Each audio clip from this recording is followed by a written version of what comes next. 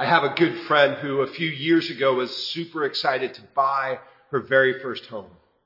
She found the perfect place in a neighborhood that she absolutely loved. Sure, the house was a little dated and it needed a little bit of work, but for the most part, this townhouse was ready. She moved in, she got settled, and 6 months into living in this new house, it had its first leak. She moved out, walls were torn down, cabinets were replaced. She moved back in. All seemed well. Then the second leak came with impeccable timing. It came the week of her wedding. So she and her husband, they went on their honeymoon. The leak, it was fixed. They started their life together in this perfect little house. Now upgraded because of 2 separate water issues. Then the third leak came. On Christmas Eve, nonetheless. Oh, and my friend, she is a pastor. Now, while there's never a good time for unexpected construction in your house, there's definitely some times that are worse than others. At some point, my friend, Eileen is her name, she didn't know if she should laugh or cry, and I'm sure she did a little bit of both. Now, it might not be with a home, and it might not be quite as bad, but I'm guessing that we've all had something happen to us that's left us in this place where we're just not sure if we should laugh or cry.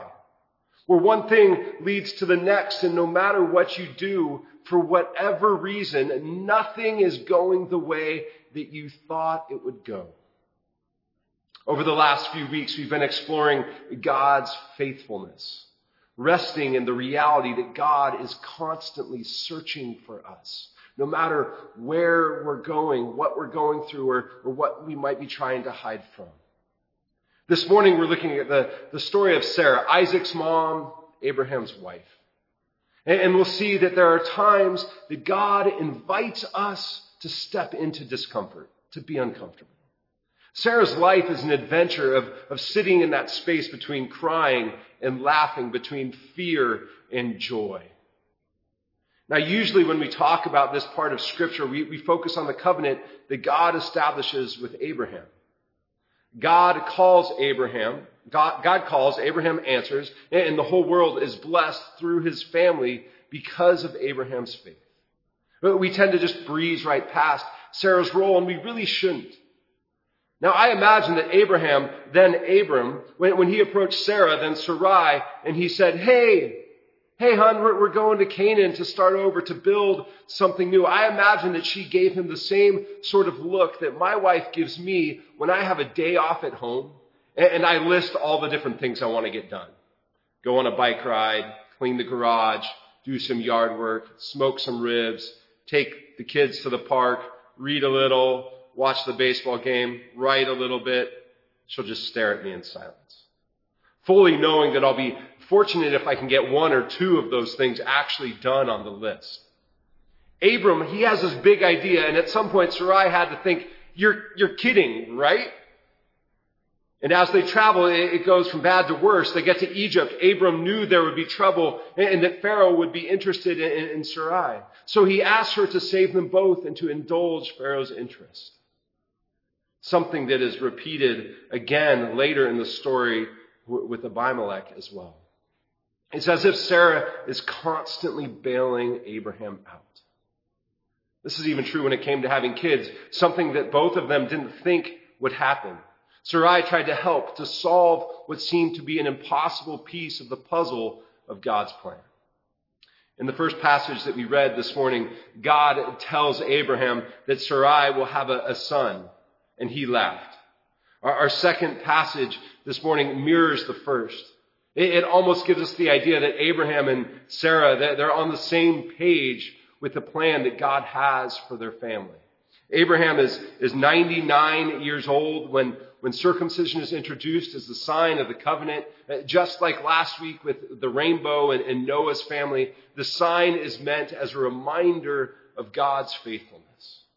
Ishmael, Hagar's son, is born, but God assures him that Sarah will have a son too. A few years later, Abraham is outside his tent when 3 visitors show up. Now he notices that there's something different about them. So he calls to Sarah and he asks her to bake some great bread. And then starting at Genesis 18, verse 7, we read this. Then he ran to the herd and selected a choice tender calf and gave it to a servant who hurried to prepare it. He then brought some curds and milk and the calf that had been prepared and set these before them. While they ate, he stood near them under a tree. "Where is your wife Sarah?" they asked him. There in the tent," he said. Then one of them said, "I will surely return to you about this time next year, and Sarah, your wife, will have a son." Now Sarah, she was listening at the entrance to the tent, which was behind him. Abraham and Sarah were already very old, and Sarah was past the age of childbearing. So Sarah laughed to herself as she thought, "After I am worn out and my Lord is old, will I now have this pleasure?" Then the Lord said to Abraham, "Why did Sarah laugh and say, 'Will I really have a child now that I am old?' Is anything too hard for the Lord? I will return to you at the appointed time next year, and Sarah will have a son."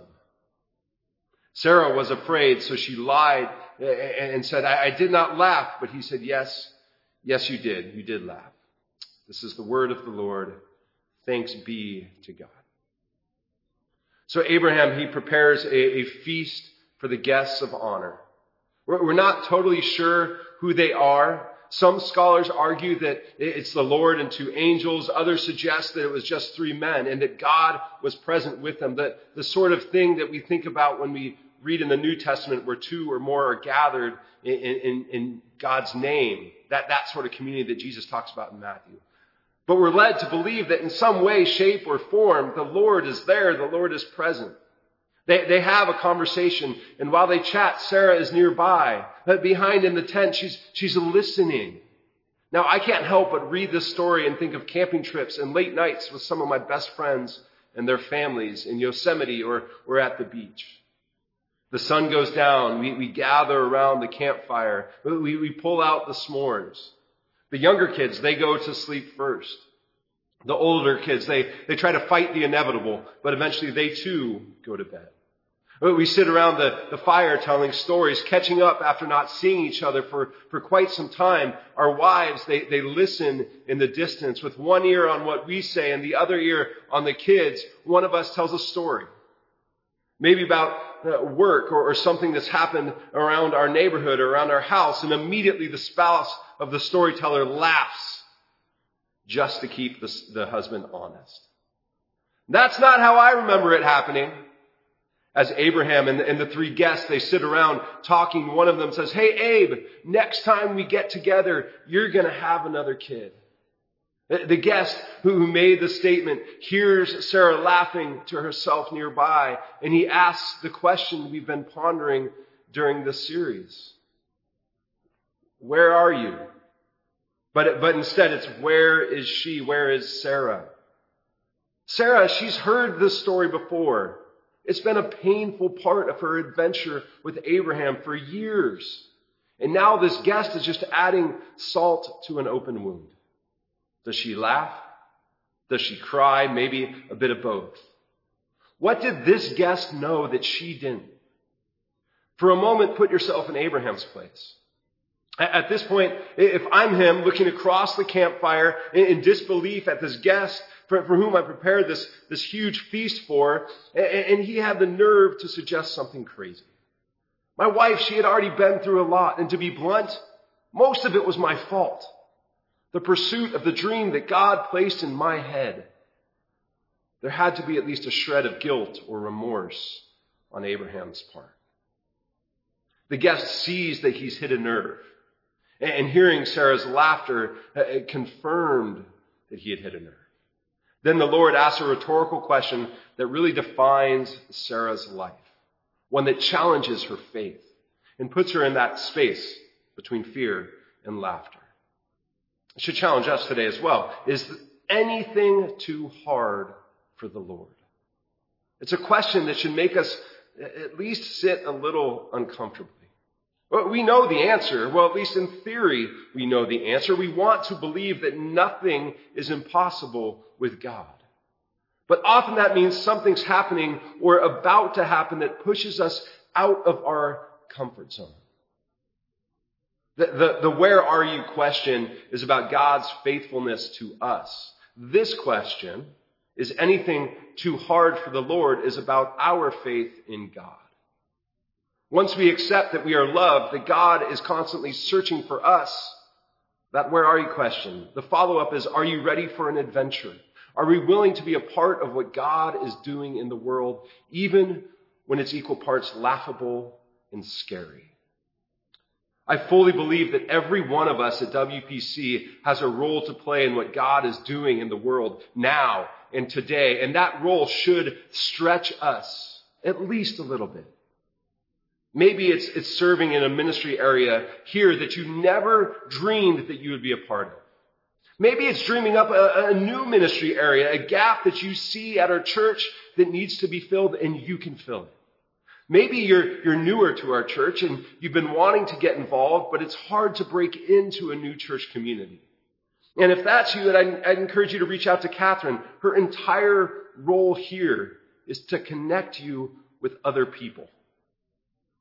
Or maybe it's not even here at WPC at all. Maybe the adventure that you're being called to is one in your own family or one in your neighborhood. Sarah's story, it reminds us that courage and fear aren't mutually exclusive of one another. They're often opposite sides of the same coin. Now, years later, after the conversation around the campfire, she gives birth to Isaac. And she laughs again. As she holds her newborn, she says this. She says, God has brought me laughter, and everyone who hears about this will laugh with me. Who would have said to Abraham that Sarah would nurse children? Yet I have borne him a son in his old age. Is anything too hard for the Lord? How is your faith stretching you? Where might God be asking you to step out of your comfort zone? Maybe into a place that pushes you right onto the edge of fear and laughter. Let's pray. Lord God, thank you for the constant reminder that we are loved, that you are searching for us, that you are faithful. And Lord, for the encouragement to respond to your faith with faith of our own. Lord, remind us that nothing is impossible with you. We pray these things in your name. Amen.